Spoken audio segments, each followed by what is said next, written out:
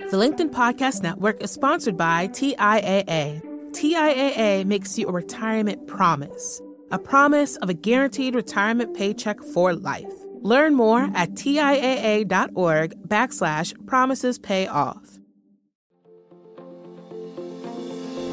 Hello, my friends, and welcome to another exciting episode of Negotiate Anything. This show is produced by the American Negotiation Institute, and with over 5 million downloads and listeners in over 180 countries, listeners just like you have made this the #1 negotiation podcast in the world.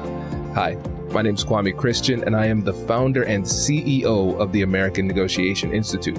Here at ANI, we believe that the best things in life are on the other side of difficult conversations, and we are passionate about providing you with the best content that will help you to make your difficult conversations easier, both at work and at home. Lastly, I want to remind you that we offer consulting and conduct trainings, both virtually and in person, all around the world. Our focus is in 3 main areas. First, negotiation and conflict resolution. Second, leadership. And lastly, diversity, equity, and inclusion.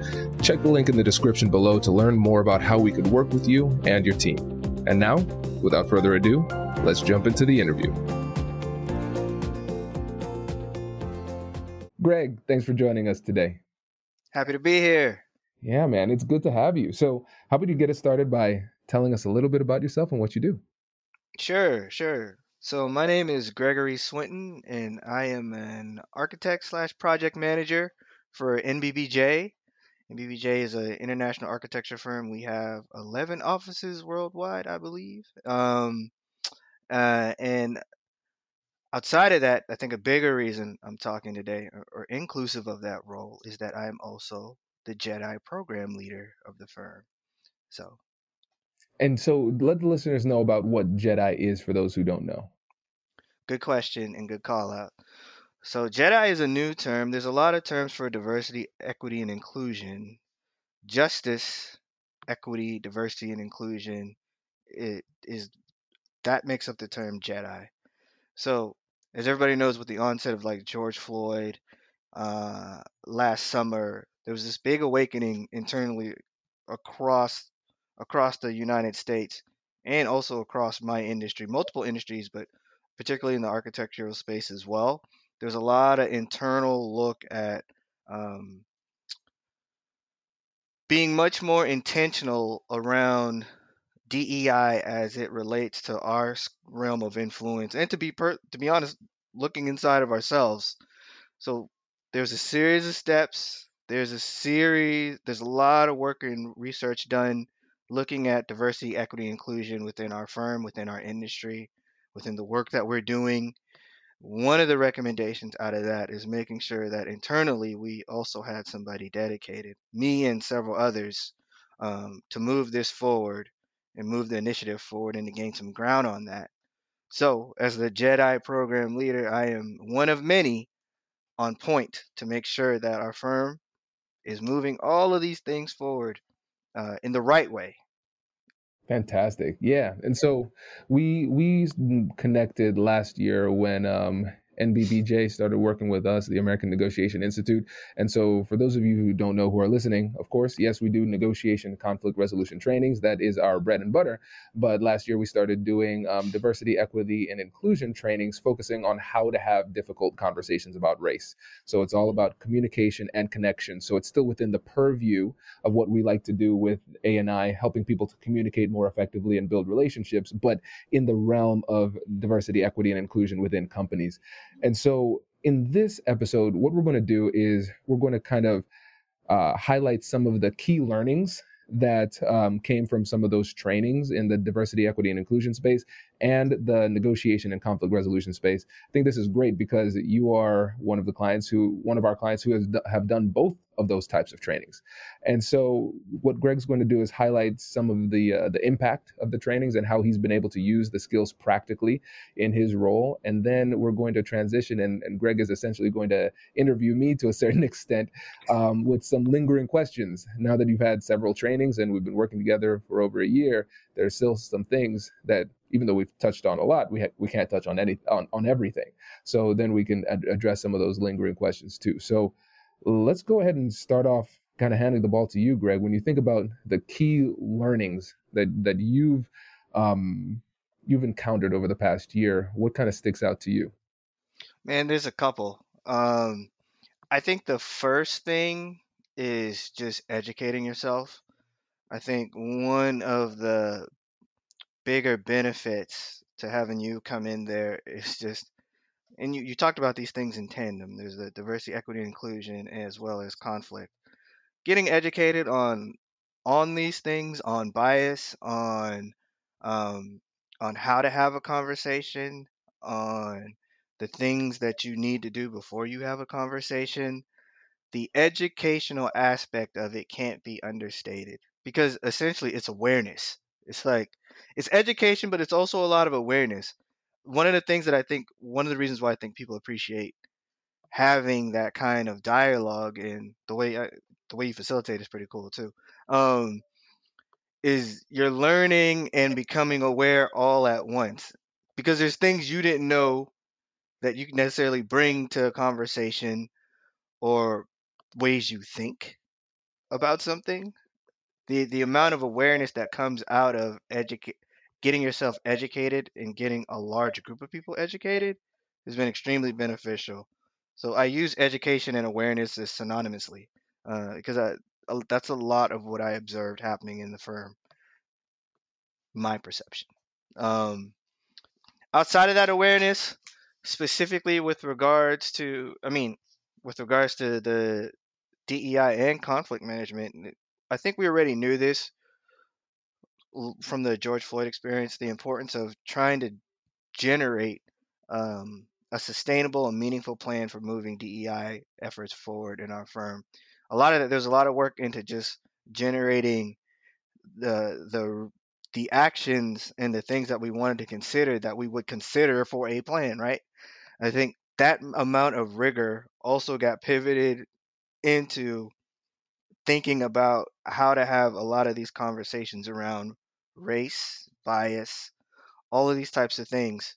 So, I mean, there's a few things that I've noticed that we've done a lot more. I think even as subgroups, we've been able to prep for conversations. So, we'll pick a date, we'll circle up as a group, we'll talk about what is it that we hope to have out of this conversation. Key question going into this: what do you want?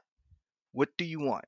What do we want? Are we clear with what we want from them outside of this discussion? And it's funny because you think that's a very simple question that it's I think it takes a lot of rigor to get clear about that. So that's another thing that we've been implementing. We've educated ourselves and then just putting it into practice, building a plan, building strategy, thinking about the discussion, rehearsing it to a certain degree. Maybe not every point, but rehearsing it and just making sure that we are clear with what we're trying to say. Um, the other thing that we've been doing, and I've got my little list next to me, so if I look down, it's like I got like a whole list. I probably need to like put it like right on my lap, so it's like that hesitant look down, like the other thing. To be honest, it's just having the conversation. I think after you do all that work, the biggest impact that I think that I've the most beneficial piece is having the conversation. We have people at all levels of leadership that are willing to have the conversation. Um, Having the conversation around something that people aren't comfortable about, right? Like we will say it. We will say it at the beginning of the conversation. I remember one that I thought might have been a little bit more emotionally loaded um, than it actually was. The person facilitating it, she said, You know, I'm gonna be honest. I'm a little nervous and anxious talking to you about this." And the other side, the leadership was like, "No, it's okay. Like we don't, we don't have to be nervous." But the acknowledgement of the emotion, whether or not it was perceived or reality, unloads the conversation. It unloads the pressure, and the conversation one of the best that we had. Like everybody left. I think I hadn't circled up with leadership, but my impression based on the conversation was they felt like it was very collaborative. I know the other group that had the conversation, they felt like it was great. Like they felt like it was a very productive conversation. And in the past, I don't know that that perception's always existed on that level. Um, so just there's just a lot of rigor that was put into going into these conversations uh, around justice, equity, diversity, and inclusion. And the funny thing is, like, there's a few things that I noticed that you note that can help somebody be persuasive, and some questions that we ask us. Man, I'm rambling, but I'm gonna keep going. So some key questions is like we always ask ourselves: do we want to be persuasive, or do you want to be right, or do you want to be persuasive? Do you want to be right, or do you want to be persuasive? Do you want to go in here and make a point, or do we want to be able to open some channels for better communication? And we've got so many people in our firm that are really, really good at going into these discussions. And I think they're just getting better. And it's just a lot of the things we practice. You noted creativity. We're visual people. So the ability to use visuals to put a point out there, I've found that I think that we're pretty successful at, as our contract might have a little bit more visuals. If I were to try to translate the way you negotiate to what I've seen lends itself well to an architecture firm, is I remember at one point there was a discussion I was sitting in where the individual wanted to share visually a point that she wanted to make, and she was able to capture pictures, and the pictures were just like, whoa, we see what you're saying now. Like, oh, okay. Without trying to go into the details, the ability to use pictures and to be visually oriented, that creativity factor, I think, is particularly strong in like a design oriented organization.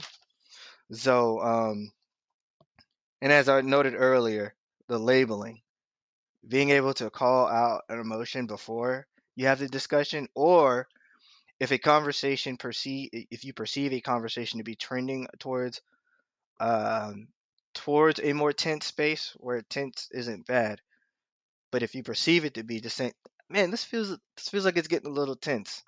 Like, this feels like it's going in a direction we're not intending it to go. That's the perception. Is that accurate? Takes all of the Immediately starts to take all of the tension out of it, and the dialogue can become a little bit more okay. And I mean, I did have an example of that where I was in a discussion with several others, and it wasn't. It seemed like it was really starting to go down a road, and I was like, "Well, pause. Let's pause for a second. I feel like there's a lot of energy being built up right now. I feel like there's a lot of tension. Is that accurate?" And they clarified, and we talked about it, and the tone past that point shifted to more of like, okay, we're collaborating, right? I think we were collaborating back here too, but it didn't feel like it, right? Like, it was like, hold on, what you trying to say? What are you saying? I'm like, hang on, we're saying the same thing. We want to work together to move these things forward. Um, and still rambling, but I also think it's important. The tension isn't necessarily a bad thing, because I think these conversations, it's tense because everybody's passionate about the issue that's at hand, and it's good that you feel that passion. But definitely the calling out the atmosphere, the frustration, just putting a name to it has helped. It helps the conversation to move forward without that being a hang up on it. So, Does your company invest in professional development training? If you believe that your team would benefit from a negotiation workshop, all you need to do is go to our website, fill out the workshop request form, and then we'll set up a time to chat. These workshops are completely customizable, and we've done them all around the country. Negotiation and conflict resolution skills are beneficial across all professions, but they're especially useful in procurement, purchasing, sales, sourcing, and contract management. Our calendar is filling up quickly, and we even have some workshops scheduled for next year. If you think you might want one, I'd suggest reaching out soon so you don't miss out. Check out the link in the description to learn more, and we will be right back after this. The LinkedIn Podcast Network is sponsored by TIAA. In the last 100 years, we've seen financial markets swing, new currencies come and go, decades of savings lost in days, all showing that a retirement plan without a guarantee, quite simply, isn't enough. So more than a retirement plan, TIAA makes you a retirement promise. A promise of a guaranteed retirement paycheck for life. A promise that pays off. Learn more at TIAA.org/promisespayoff. The LinkedIn Podcast Network is sponsored by HubSpot. More to-dos, less time, and so many tools to keep track of. Doing business can be hard, but you don't need a miracle to hit your goals. You just need HubSpot. Their all-in-one customer platform can make growing your business infinitely easier. Imagine this: higher quality leads, fast closing deals, wildly happy customers, and more benchmark breaking quarters. It's not a miracle, it's HubSpot. Visit HubSpot.com to get started today. Yeah, this is great. And so for me, as the person who is the leader of the training and everything, it means a lot to know that it's actually had some actual tangible benefits, because you and the team have been able to recognize these situations where conversations have to happen, whether it's in the DEI space or something more business related. You recognize, hey, this is a moment where we need to talk about something. And then we say, how do we go about talking about it? And so I know listeners, you've probably heard this a few times. I know Greg and the team have heard it a ton, but if you go to our website, americannegotiationinstitute.com/guide, you can get access to all of those guides that can help you to prepare for your difficult conversations, whether it's negotiation, conflict management, or in the DEI space as well. And so remember what Greg said. He talked about the benefit of actually taking the time to prepare and knowing how to prepare. That was something that we touched on numerous times over the trainings, and just taking that time to go through the conversations more intentionally, that really helps. And one of the things that you mentioned, Greg, that's really interesting is the fact that whether it's a business situation or DEI, you're recognizing that really one of the most important aspects of these conversations is how to manage emotions effectively. It's not about hitting people over the head with data or trying to be right or rationalize or logic them to death or anything like that. It's about creating that human connection and recognizing that everybody here in these conversations, they're going to have emotions. And we're not going to be able to have a productive conversation unless we have a tool in place like the compassionate curiosity framework to overcome those emotions effectively. And then when everybody in the room is on the same page because they've gone through that same training, you have that same language. You're playing from the same playbook. And now everybody can get in line and we can have a much more productive conversation. Right, right. The emotional aspect is so key, because you can have data, you can have everything that says you're right, but if you're communicating it in a place where somebody is not emotionally able to receive that, you're wrong. That the person's just going to defend. You can say the same thing over and over again. If the person isn't in a place to emotionally receive that, they're not going to hear it. So I'm just I'm just giving you an amen to everything you just said. I appreciate it. I appreciate it. With the time we have left, and I know we've covered a lot in terms of what you and the team were able to get from the trainings. Even though we've been working together for a year, I know there's still some lingering questions. Like some of the Mhm. scenarios that might come up, they don't fit nicely within the trainings that we've addressed, right? And so Yes. based on your experience now after working with us for a year and continuing to have difficult conversations within the firm, what are some of the most pressing lingering questions you have? Groups. And when I say groups, a question I have is from a lot of what we've talked about.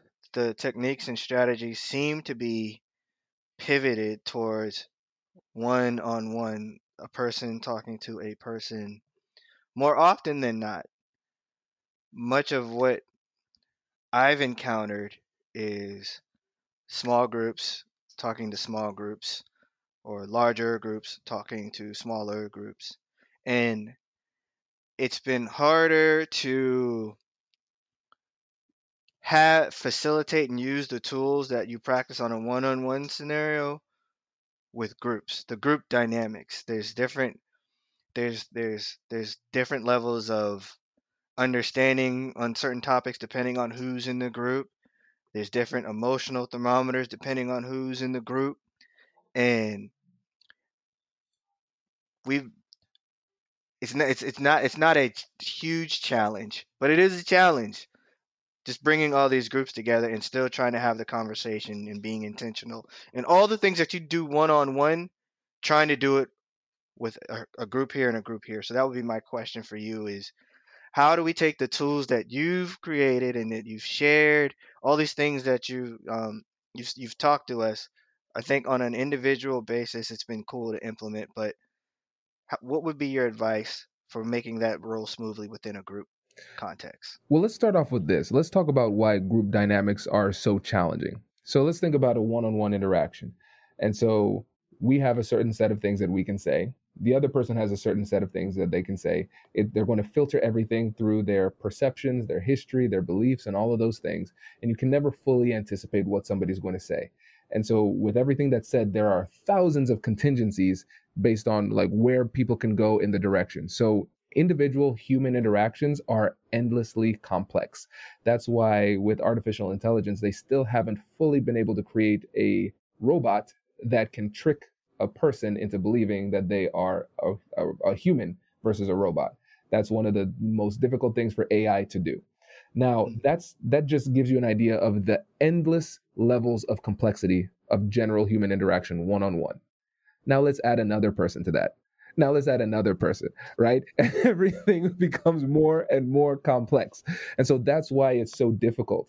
And so different people might be emotional for different reasons, and they might be manifesting different emotions in that same circumstance. This person might be annoyed. This person might be frustrated because of something that happened at home with their spouse. This person might be offended. And so you can never assume that everybody is feeling the same way for the same reason. Again, adding to the levels of complexity. And so what we have to do is bring a little bit of order to this complexity. We have to find some kind of way to organize the conversation so people can more or less get on the same page and at least start moving in the right direction. And so this kind of will go back to what we talked about in the workshop that we did for the leaders on facilitation, how to facilitate a meeting. And here's the thing, Greg, that often makes it difficult, because when you think about facilitation and the skill sets that are involved with facilitating a meeting, and so that's just having a leader who is organizing the discussion in a way that makes sure that the conversation stays productive and everybody feels seen, heard, and respected throughout the process.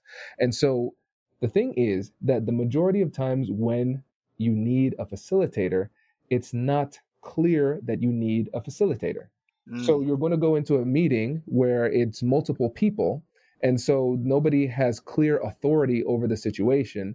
And so it's not clear who really should be facilitating the meeting. And so that's often difficult. And so when you're utilizing the skills of facilitation, you don't say, everybody, hear ye, I am now the self-proclaimed facilitator here. You know, that no people will reject that on its face. It's like, he might be good, but I have to say no because I don't like the fact that he just... You don't like me calling out that I'm the Toastmaster? Exactly. Yeah, that's I'm weird. the DJ. Right? And so people will resist that. And so what you do is you take control by asking questions. So you slow things down, like you said you would in an individual conversation or in some of the meetings that you had before. Let's slow things down and let's take it from the top. So what are we here to accomplish today? All right, let's all get on the same page and figure out what it is that we're hoping to accomplish. What are the challenges that we're facing that make it more difficult for us to accomplish this thing? All right, so let's get on the same page of those type of things. And so you are facilitating, you are leading, but you're doing it in a respectful way so it doesn't feel as though this is a power grab, but you are leading the discussion.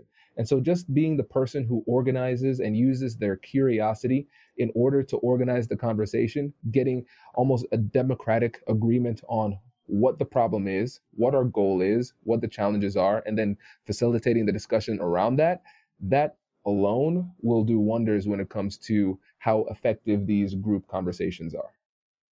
Yeah, it's interesting. You said the facilitator, the need for a facilitator, um, and it's a little more nuanced to me than that, and I would like your insight on it, um, because oftentimes I've what I've found is that these conversations historically would be one group share, the other group share, and we just kind of move forward. The need for the facilitator actually just showed up at that last at the last engagement where we previously didn't need it, and then at some point there was facilitation that started to happen, and uh, somebody did step up and start to, in my from my perception now, that did start to facilitate. Um, so no, I don't disagree with you. I'm thinking out loud. The one thing that I think would have served us well in that particular conversation would have been pausing, because everybody didn't necessarily get in at the same time, and somebody joined the conversation late. And I think that this is leaning into another challenge that I think we are going to have to start to navigate, is people unknowingly come in with predetermined understanding of what the conversation is. Like this conversation is going to be about this, so I am going to talk about this. And there's a lot of like, well, no, no, no, no, no, we're not talking about that. We're not talking about that. But there's still, so the facilitation piece to me, the benefit to that, having a clear facilitator. So learning to me would be just having a clear facilitator. If internally, just as a group, we would know this person, even if it's not on both sides, but this person would be facilitating that discussion. Um, and then the pause when somebody comes in mid conversation to say, hey, let's back up. Let's go back to what this is about today. This is what we're here to talk about today, and kind of resetting. That was one thing that I think caused a little bit more tension on that particular call too. Was that it's just and it's just hard to get everybody at the same time. And Mhm. then when you do get people, they come in and they hear, like, I think they hear mid sentence, and it's like, oh, okay, I know what you're talking about. We're like, no, no, no. Yes, yes. Yeah, Yeah, no, that happens. So the first thing you typically would want to do when you're thinking just logically is say, "Hey, listen, let me let this person know that they are misunderstanding the situation." But the tool that I use is a little bit more counterintuitive, because if I say, "Hey, no, you got it wrong. No, you're misunderstanding this," a lot of times somebody's ego might be wrapped up into their level of understanding. And so they're like, whoa, whoa, whoa, you don't know. I am right. Usually that's where most people begin their arguments. First of all, I'm right. No, and that's it, right? And so I want to circumvent that. I want to allow them to save face. I want them to feel good about themselves, and allow them to continue to have their dignity and self respect going through this conversation, and then with our relationship going forward, right? And so what I would say is this: I'll say, hold on 1 second. Let me just make sure I'm understanding you correctly, Greg. Can you give me a quick synopsis on what you believe is happening here? And so, what I mm, would do is I would give them an opportunity to share their current understanding of the situation. And that gives me an ability to pinpoint where the misunderstanding has occurred. And so then I take responsibility for it. I say, listen, Greg, I apologize. I didn't do a good job of explaining this. Do you mind if I explain this one part again? I think that might help us to get on the same page. And so I'm not saying, hey, I'm sorry that you are too ignorant to understand me, right? I'm not going to say it's like an indictment of their intelligence. I'll just yeah, say, yeah, I could have communicated that better. Let me try again, right? And so that triggers a little bit of curiosity, because they say, oh yeah, Kwame didn't communicate that well. Let me try to understand it again. Now we can be on the same page and we can move forward, and everybody still feels good about themselves. that's excellent.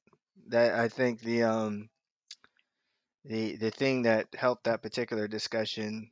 was the call out on the. I think we're going down a path we're not. I'm not sure we're aligned on the path we're going down, and then that created the space.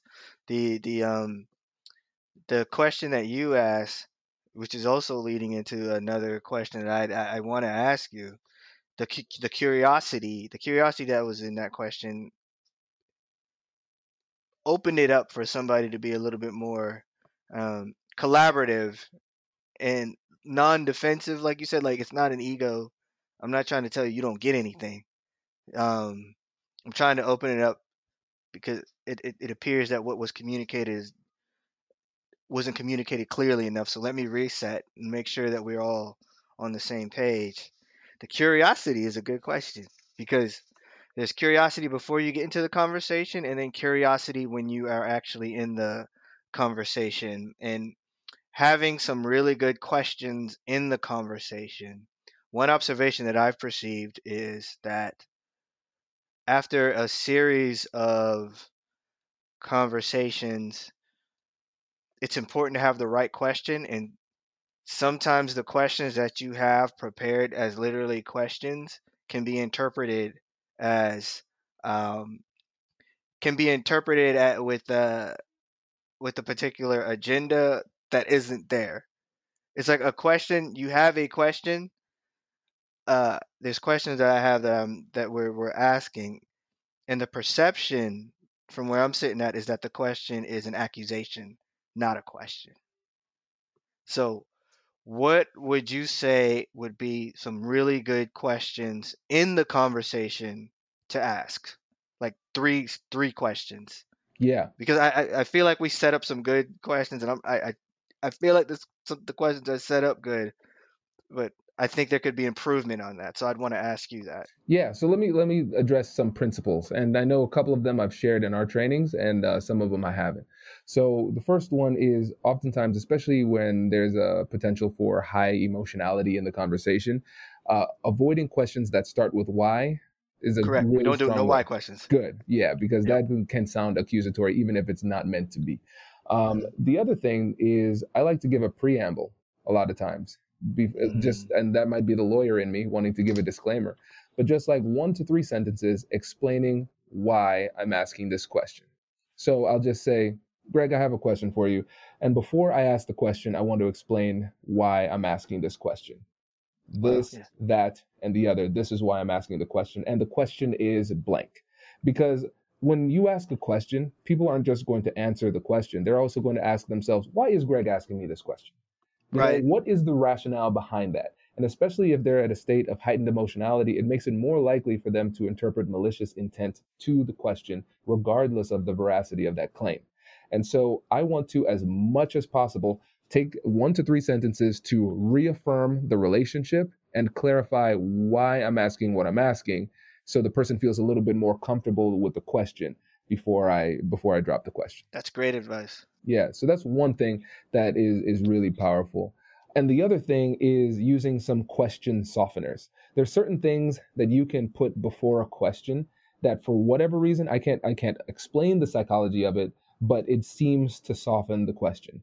So one of my friends, Becky Salzman, her whole company is all about curiosity. She has a podcast, I believe it's called Curiosity Lab. Great podcast. And she says that simply saying, out of curiosity, before asking your question, for whatever reason, makes people feel less threatened by it, right? Mm. I don't know, I can't Wow. explain it why, but just think about it. Think about some of your conversations and try this a little bit, especially in a tough conversation.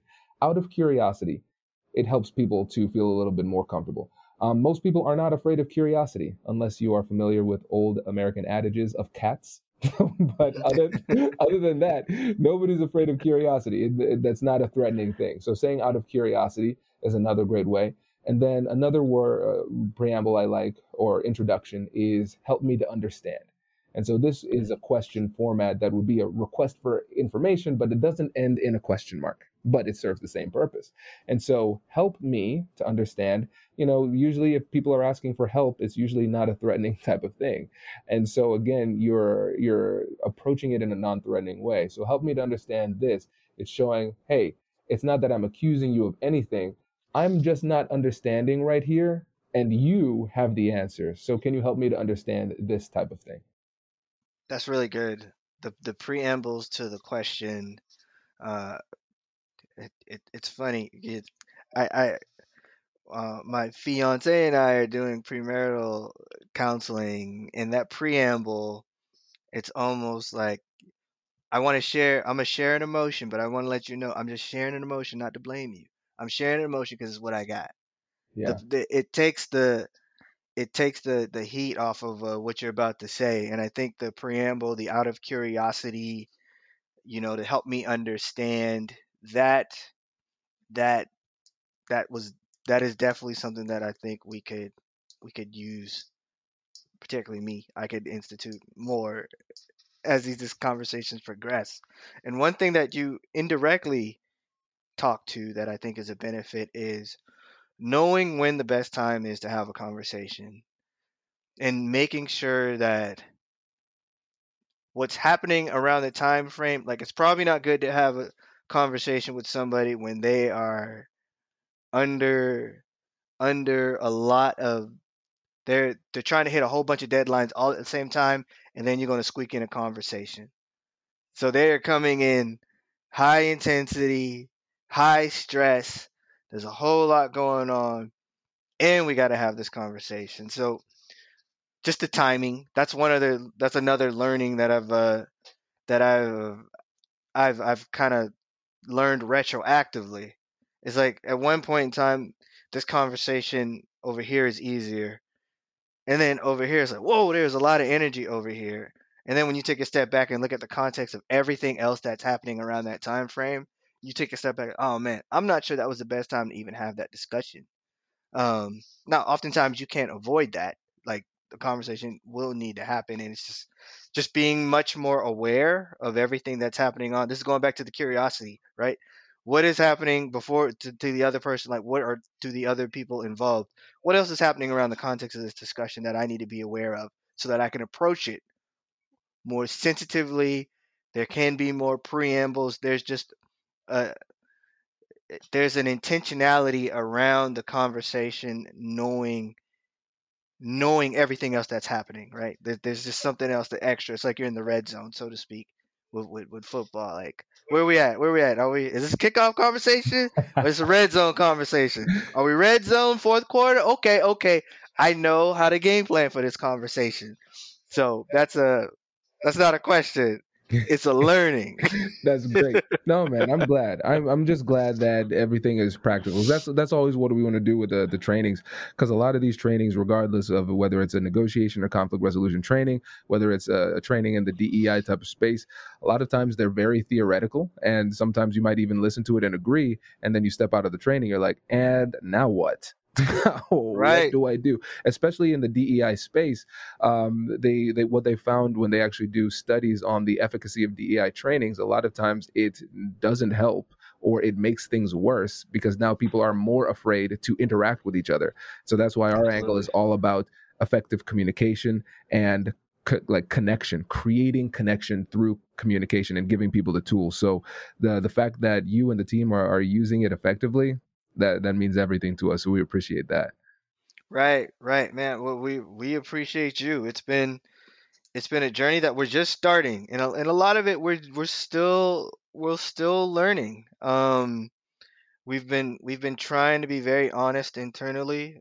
We've got a group of advisors and ambassadors working to roll out a lot of these initiatives and aspirations and direction. And is there we're still new to this, right? There's a lot. The rehearsing, the practicing, even when we do our group calls, just to like, hey, you guys go off one on one and talk. Like it's been extremely beneficial, and it's also a benefit that everybody, leadership, and otherwise, we're all like, okay, like I think we're coming to the conversation with a shared understanding at different levels, but enough to where I heard one comment where they were like, "Oh, I think you just Kwame'd me," and I was Oh, that's great.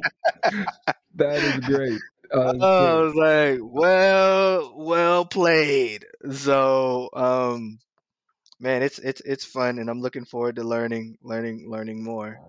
appreciate it, man. Well, I appreciate you taking the time to chat with us today. Thank you, and me too. I'm looking forward to continuing to work with you and your team.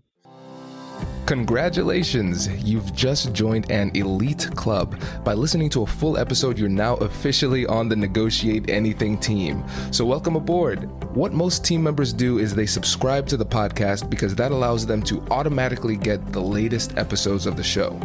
The best things in life lie on the other side of difficult conversations. Keep learning, keep practicing, and keep getting better. Your relationships will improve, your career will soar, and you'll have the confidence you need to get the most out of these crucial conversations. Again, thank you for joining the team. We're excited to have you, and I will see you in the next episode. I'll catch you later.